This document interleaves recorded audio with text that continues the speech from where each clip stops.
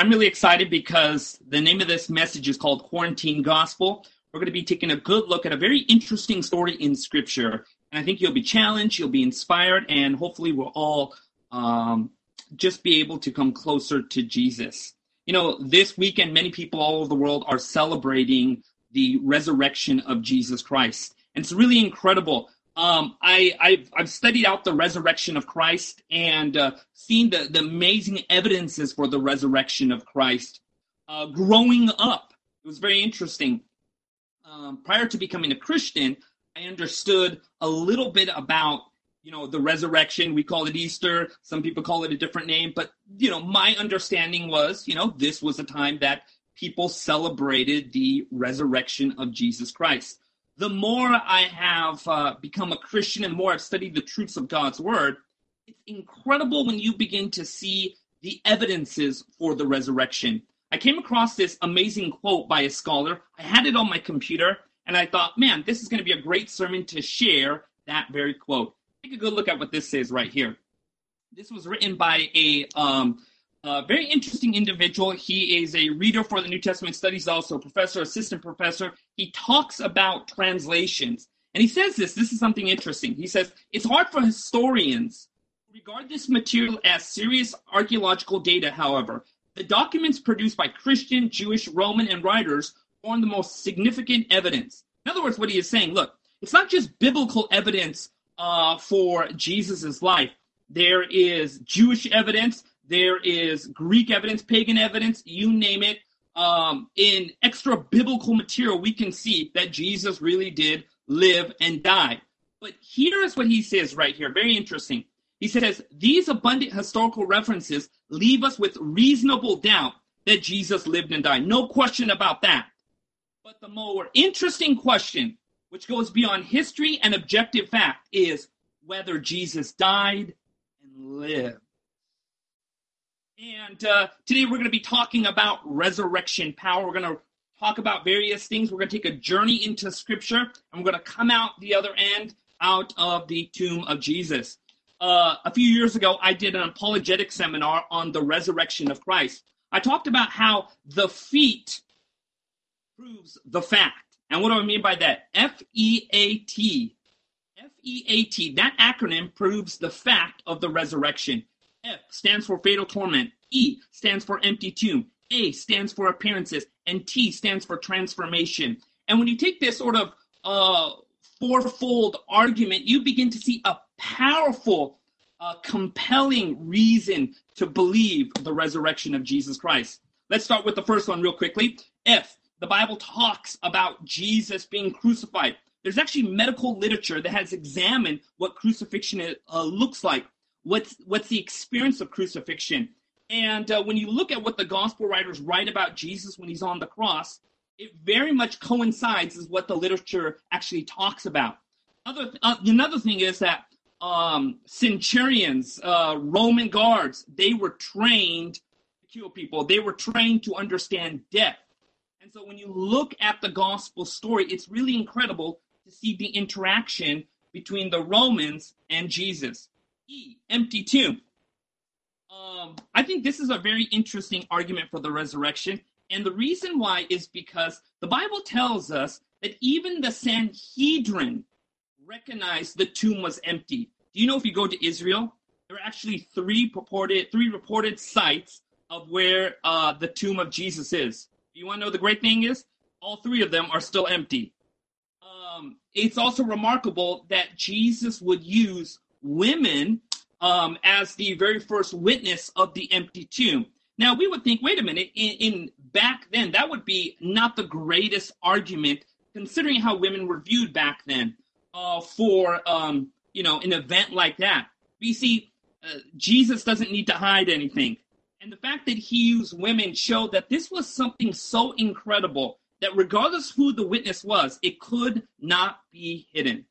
Now, A, appearances. The Bible tells us over 500 people actually saw the resurrection of Jesus Christ. And that's incredible when you think about the amount of witnesses that were part of that. T, transformation. What's that all about? when you look at the individuals that saw the death of Jesus, that saw the resurrection, people like Peter, James, John, it's one thing for people to believe something and be willing to die for it. But if this whole thing was a complete lie, they completely fabricated it, it wouldn't explain why many of the disciples who were witnesses of this very thing were willing to die and be a martyr for that cause. People are willing to die for many causes, but not very many people are willing to die for a lie they know about. And if this whole thing was a complete fabrication by the disciples, they wouldn't be willing to give their lives.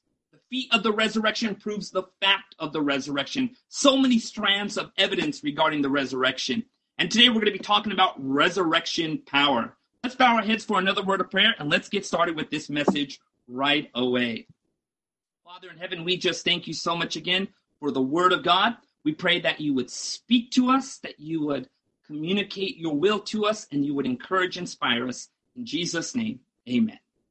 All right. I'll just make sure my PowerPoint is working. I'll just come out of this real quickly.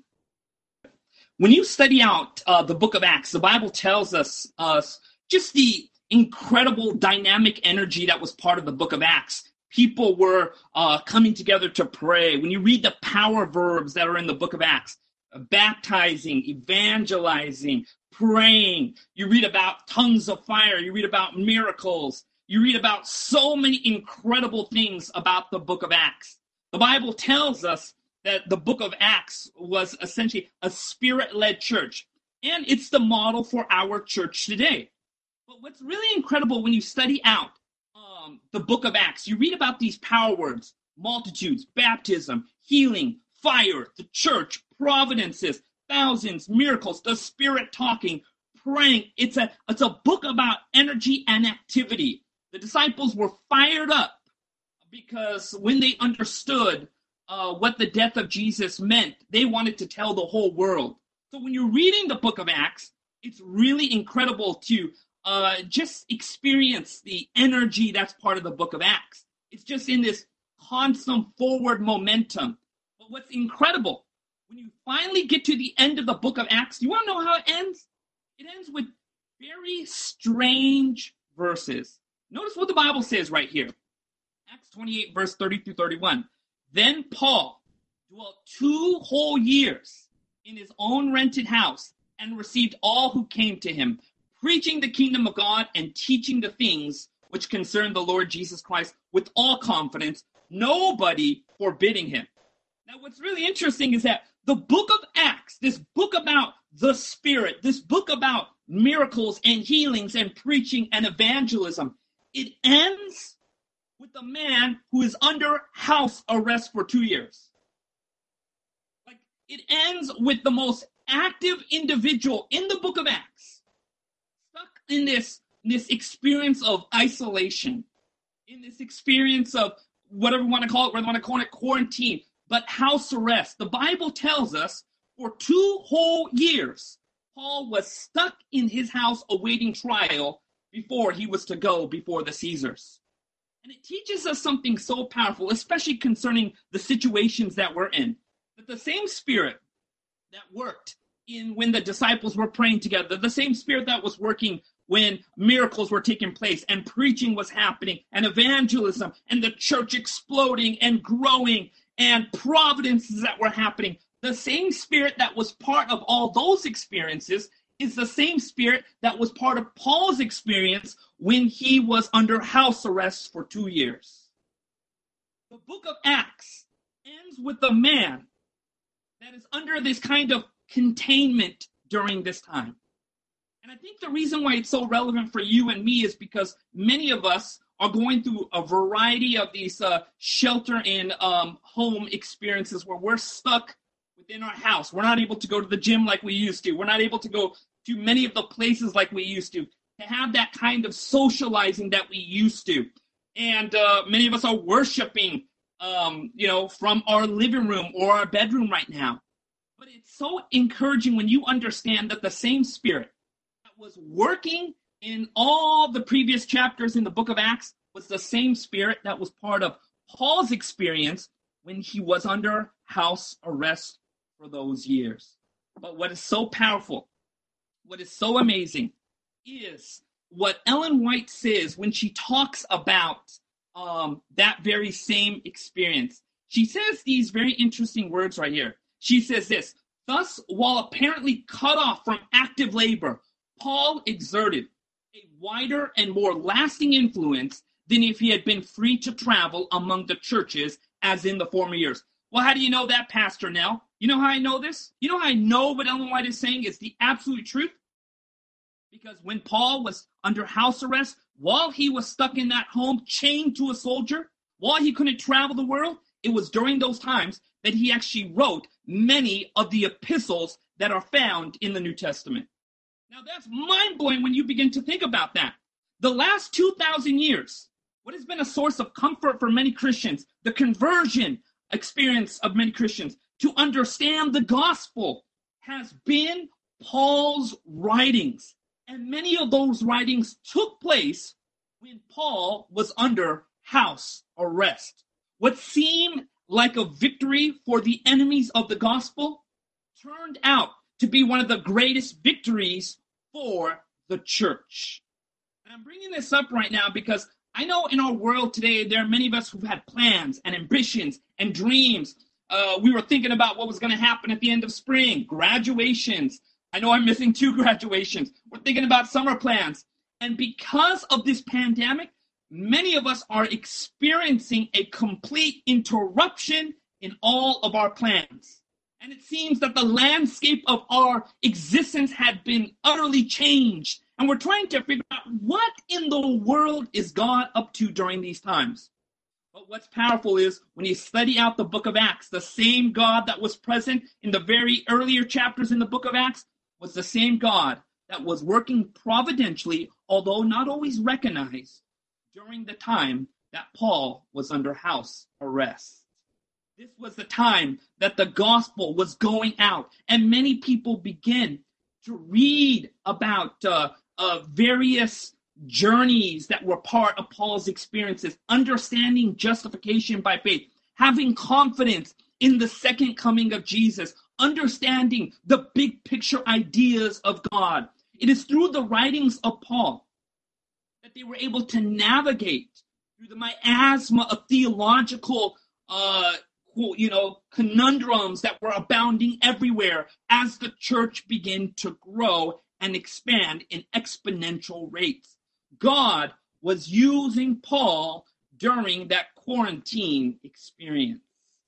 It's very interesting when you study out history, and you might have seen perhaps Facebook links or pictures or Instagram stories of various historical figures who also, when they were going through a time of quarantine, used that opportunity to do great things. Individuals like Shakespeare. By the way, when you actually read many of Shakespeare's writings, he makes several references to plagues, because during a time that a pandemic was happening, a plague was happening in that part of the area that he was from, he actually had to be isolated and quarantined. But during that time, he wrote many of his plays, and you can actually see the references in those plays about the plague that they were experiencing. Individuals like Isaac Newton, who began to really grapple with the foundational understandings of gravity. In fact, when he came out of the experience of quarantine, he actually excelled so fast, he became a professor within just a couple years. Individuals like John Milton, who wrote the poem Paradise Lost, that has lots and lots of Christian themes, that has been the source of study for many people who love literature. Or how about this man right here? This individual has a name. His name is John Bunyan. And if you know anything about John Bunyan was a man who was converted by the gospel. He began to preach the gospel, and he was actually put in prison for several years. 2 times he was put in prison. In fact, what's interesting is the second time he was put in prison, he actually wrote Pilgrim's Progress. If you've ever read that book, that's a phenomenal book. It's an allegory describing the Christian's journey. And there's many different audio versions of Pilgrim's Progress. Ellen White actually speaks very well about Pilgrim's Progress. It's a book about symbols, and every time you're reading that book, you have to stop and pause and reflect upon the depth of this book, but he wrote it during the time that he was in this experience of containment. Very incredible. How about this man right here by the name of Martin Luther? Martin Luther, when he had left one particular trial, was on the way home, and where his life was on the line, he was actually kidnapped by some allies, princes, who actually took him, put him in Wartburg Castle. And during that time, he was inside this fortress and didn't have much time to go out because people were hunting him down. And it seemed that Martin Luther had disappeared from the world. It was during this time that he was able to translate much of the scriptures into the vernacular of the people. It's incredible when you study out history. You can see that times of quarantine, times of containment, times when we feel like, man, I'm not able to do the things I used to do, are still great opportunities for God to do amazing things in you, for you, and with you. Amen. Amen. You know, it's really interesting. I've been kind of finishing up a public health degree, and I've been going through various kinds of research. And I came across research that had to do with how people cope with quarantine situations, how people cope with confinement, how people deal with not being able to move more than 20 feet away from their bedroom. One particular research I looked at had to do with POWs, prisoners of war, individuals specifically from the Vietnam War. And in a particular study, over 600 of them were studied out. What they found was quite remarkable. Although many of them wrestled with PTSD and other kinds of issues, a great many of them actually became successful in life. You say, wait a minute, Pastor Nell, how is that possible? Some of these POWs were in the camp. I mean, just hidden away sometimes in jungles, separated from their friends, couldn't understand the language, and treated and many times tortured. How in the world could people like that thrive? Well, it's very interesting. In this study, a psychologist by the name of Dr. Nice, he begins to examine 660 Vietnam POWs. And he pointed to men like U.S. Senator John McCain, who passed away not too long ago. He was a Vietnam POW, former Citadel President James Stockdale, Jack Van Loan, a well-known motivational speaker. He surmises that age and rank came in at the time of capture, also helped the former captives survive and thrive. In other words, many of them had a degree of maturity, so they were able to survive what was going on. But then he begins to elaborate a little bit about their attitude during this time of containment. He says this: 2 years ago, Nice published a study of former Vietnam prisoners in the Journal of the American Medical Association. While his research subjects reported a range of ailments, they did not have the increased morbidity and mortality rates as did many World War II prisoners. In the case of Vietnam POWs, many were mature enough and confident enough to withstand the severe deprivations. And this is his line right here. Here it is. This is what it says. They had a chance to examine life's priorities. They had a chance to examine life's priorities. And I said, noting that many people don't do that very often. All the many hours that they were stuck in these cages, in these jails, in these makeshift prisons, they had time to think and reflect. They began to really examine what are the priorities of life. And I think during this time, that while we're under this self-quarantine, I believe God is giving to us this very strange kind of Sabbath, a sabbatical, where it's giving us time to evaluate the direction of our life, the priorities of our lives. What really matters?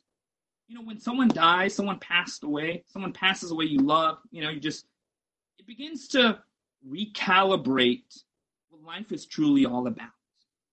And I think during this time, God wants to help us to go through a period of heart searching, a re-examination of our priorities, the trajectory of our lives, and he wants us to recognize and understand what is our life truly all about?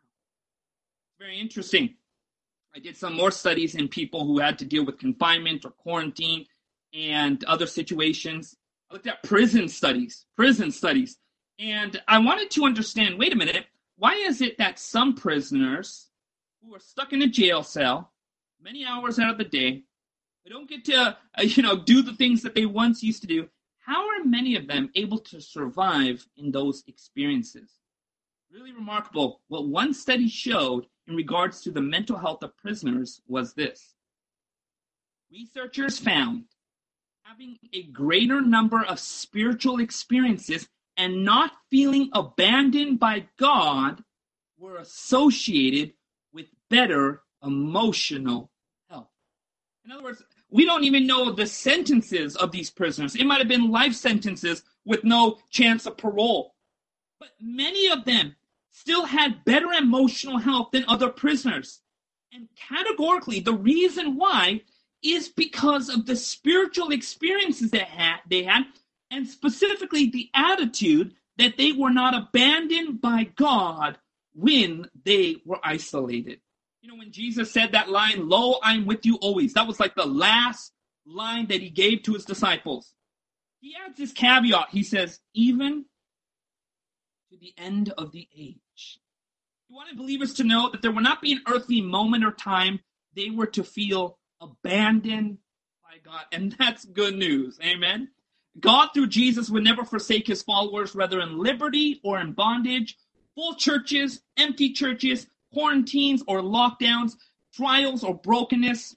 Jesus would never forsake his followers, whether in liberty or in bondage, full churches or empty churches, quarantines or lockdowns, trials or brokenness. These gracious words were meant for us today and now, as much as they were for people like Paul and Silas. His personal presence is ever near.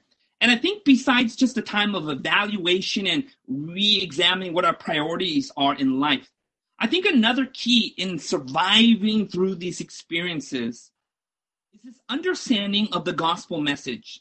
And when we don't fully understand the gospel message, we miss out on the primary benefit of the gospel message. The primary benefit of the gospel message isn't, you're going to heaven. The primary benefit of the gospel message is that God is still with his people. Because when God looks upon you and the justice of the universe is looking down upon you, it sees in your place perfect, spotless righteousness of Jesus Christ. Each morning I get up, I make it my prayer, and I said, Lord, I'm thanking you for the perfection of Christ. I'm thanking you for the righteousness of Christ. And when I put my hope and confidence in not what I can do, but what Christ has done for me, the personal presence of God is ever so realized during those experiences. And many of us may experience times where we feel lonely and our Zoom account isn't working or it's malfunctioning, the internet isn't working, AT&T is doing a horrible job, whatever it is. We have the promise of God that he is with us even to the end of time. He didn't say just till the end of probation. He said till the end of time. His conscious presence is there. And he is always accessible because his throne is a throne of grace. What's really interesting when you study out the sanctuary? There's something that's really not discussed many times. When you go into the holy place and you keep making your way into the sanctuary, you go into the most holy place. You know what you see? You see the Ark of the Covenant. And you know what you see inside the Ark of the Covenant? You see the 10 Commandments, the law of God, the righteousness of God, the justice of God. But you know what you see above the 10 Commandments? You see the mercy seat. You know what you see above the mercy seat? You see two angels. And the Bible actually tells us that the angels, that their heads are actually pointed down. And the reason why they're pointed down is because they themselves are contemplating and trying to understand this beautiful, beautiful message of mercy and justice. This beautiful message of the gospel. And that's why Paul even alludes to angels trying to understand this gospel message. Why? Because angels truly know how great God is, but only humanity truly knows how good God is. And in times that we're wrestling with ourselves, in times where we're wrestling with the the selfishness in our souls and the things that we had left long ago come pursuing us. It's those moments that we need to trust that the goodness of God, the mercy of God is far better than all our mistakes and our sins because of Jesus. Jesus died on a cross. He paid an eternal price not to let go of you so easily. Amen? And I'm sure you're probably saying amen if you can hear me. All right, let's go to the next thing right here. How about this? This was a very interesting study I looked at about people who are in containment kinds of situations.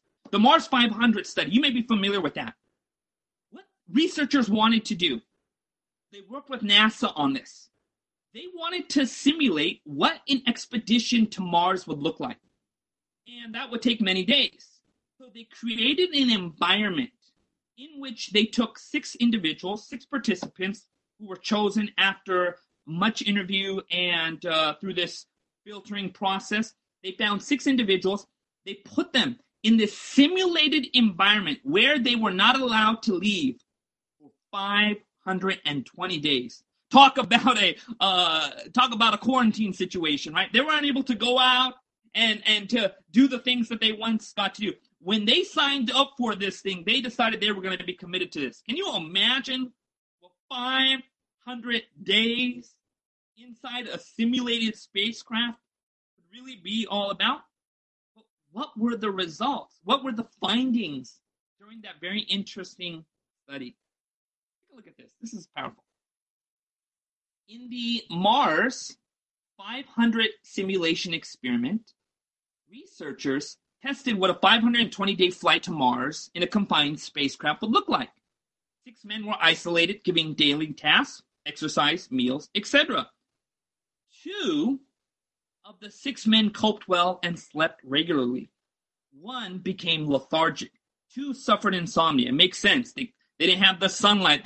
Their circadian rhythm was thrown off and would sleep during the day. 1 became highly depressed. Conflicts were high during this experiment, with stress and physical exhaustion accounting for 85% of the perceived conflicts. But why did 2 fare well while the others did not? Well, what happened to the others? Well, we learned from here that 2 suffered insomnia. They weren't sleeping well, which means they began to have all sorts of problems when you don't sleep well. 1 became highly depressed, and many of them became very irritable during that experience. Sounds like many of our homes during this time. Anyways, why did the 2 fare well during this time while the others didn't? Why were 2 successful? And notice what the lead researcher points out, that the 2 crew members whose sleep remained steady were those, get this, who kept to a strict schedule and found other ways to control their biological clocks. The only way to keep your clock entrained to some extent is a regular behavioral routine with daily exercise and eating at the same time. Regular routines of eating and exercise are crucial for sleep cycles, immunity, and overall mood, especially during times of confinement or quarantine. And why am I bringing this up? The first study we looked at were individuals that took time to appreciate what life was all about. When they left that prison experience, that POW experience, they became very successful in life because they understood what life's priorities were truly all about. The second study described prisoners who, in times of confinement, who weren't really sure what the future was all about. They had a belief that God had not abandoned them. But this third group, the success took place when there was a daily routine during this experience of quarantine. They were able to succeed while the others did not. You know, I look at my life, and a few years ago, I developed a routine. I developed a routine. And this routine has been part of my life, and I don't really change much except when I have to travel. I have 5 things that I do almost every day. One of the 5 I recently added probably in the last couple months, but the 4 I've done for a very long time. And it's this, because I believe that when you have good routine in the morning, the rest of your day, it can be a blessing, it can be successful, it can be a time where you accomplish things. Well, what's your routine, Pastor Nell? Many of us have routines. Here's my routine. First thing I do when I get up is I pray and I do my devotions. The Bible says, seek ye first the kingdom of God and its righteousness, and all these things will be added to you. It's my first priority in the day. The second thing I do is I exercise. I go out, I get minimum 30 minutes of exercise. I'm in my gym. I have some weightlifting equipment because I can't go to the other gym, so I go there the last couple weeks. The third thing I do, when I come back inside, I go straight to the shower. I take a hot and cold shower, and that's been implemented in the last month and a half. And it's been a blessing. My immune system is up. I feel amazing. I feel like I've been hit with lightning from God. And then the fourth thing I do is that when I come out of the shower, I eat my breakfast. And then the fifth thing I do is, Ellen White actually recommends this. She talks about getting a piece of paper and writing down the things that you need to do in the day. And that's the fifth thing I do. And when I do that, I have a clear understanding of what the day should look like, what needs to be accomplished, and a satisfaction at the end of the day that I did what I set out to do. And why am I bringing this up again? Because I believe that God wants us to actually thrive, not merely survive during this experience. And it takes time it happens when you take time to really evaluate what life is all about, the priorities of life. The second thing is this understanding that God has not abandoned me. And the same God that was with me when I was doing all the other things and praising God in church is the same God that's with me when I have to worship him alone in my bedroom with no one else being there. The third thing, having a daily routine, a morning routine. In fact, the Bible talks a lot about diligence. And again, my PowerPoint is kind of freezing up here. So what we'll do is, let's see if we can get this thing back up again. All right. Take a good look at what the Bible says right here. This is really interesting. Notice what it says. Proverbs chapter 10, verse 4. A slack hand causes poverty, but the hand of the diligent makes rich. The hand of the diligent will rule, while the slothful will be put in forced labor. Do you see man diligent in his work? He will stand before kings. He will not stand before obscure men. Whoever diligently seeks good, seeks favor, but evil comes to him who searches for it. The plans of the diligent shall lead surely to abundance, but everyone who is hasty comes to poverty. And I realize that regardless of what's happening around me, that I want to make sure I'm consistent, especially in my morning time. Now, I know many of us have different schedules. If you're an essential worker, you may be working overnight, and the whole day has changed. Your day is night, and your night is day. I totally get that. But part of the priorities of life, having consistency, a consistency with God, a consistency with your physical health, and with your mental health and your emotional health. And you'll find that when you're going through these experiences, then rather succumbing to perhaps the negative environment around you, whether it's people, whether it's this isolation time, maybe it's the constant influx of bad news, rather than merely surviving, you will thrive. And like Paul, at a time that he was put under house arrest for 2 years, he decided something. He decided that regardless of the fact of where he was still going to preach the gospel. He was still going to teach the gospel. In fact, what is also incredible is that Paul understood this one powerful thought, and that is this. What was before Paul, what's in front of Paul, is more important than what was in front of Paul. And what I mean by that is that Paul understood that he was always part of a bigger story, a bigger picture.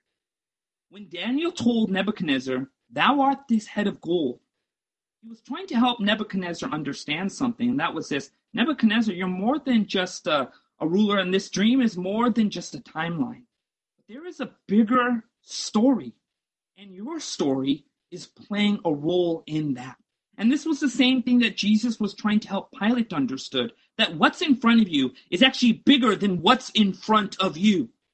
And Paul understood that regardless of his circumstances, he understood that there was a bigger story and that he was part of that bigger story. When John was in the island of Patmos, and it seemed that his ministry had come to an end, he was on this island full of fugitives. It was during that time that the visions of Revelation came to him. A book that has guided the people of God, especially during these end times. And when it seemed like life was over for many of these people, it helps us to understand what Paul understood when he wrote these words in Philippians 3, verse 10, that says, that I may know him and the power of his resurrection. Now, what does that mean? What does that mean, his resurrection? The power of his resurrection. The power of the resurrection was life coming from death. It was where life overcame the power of death and destruction. Paul understood no matter how much destruction was racing towards him, no matter what kind of negative circumstances were around him, what death seemed to be stalking him night and day, and the circumstances constantly changing around Paul. Paul understood that regardless of how much death and destructive and dark were the circumstances were constantly upon him, because of the resurrection power of Christ, there was still light and life and power in the experience of Paul. And that is something that each one of us can experience, that resurrection power, that regardless of, again, the circumstances, whether it's a breakup where it seems like several chapters in your life might have come to a recent close, where it seemed, again, the plans and dreams and ambitions have finally just come to a collision.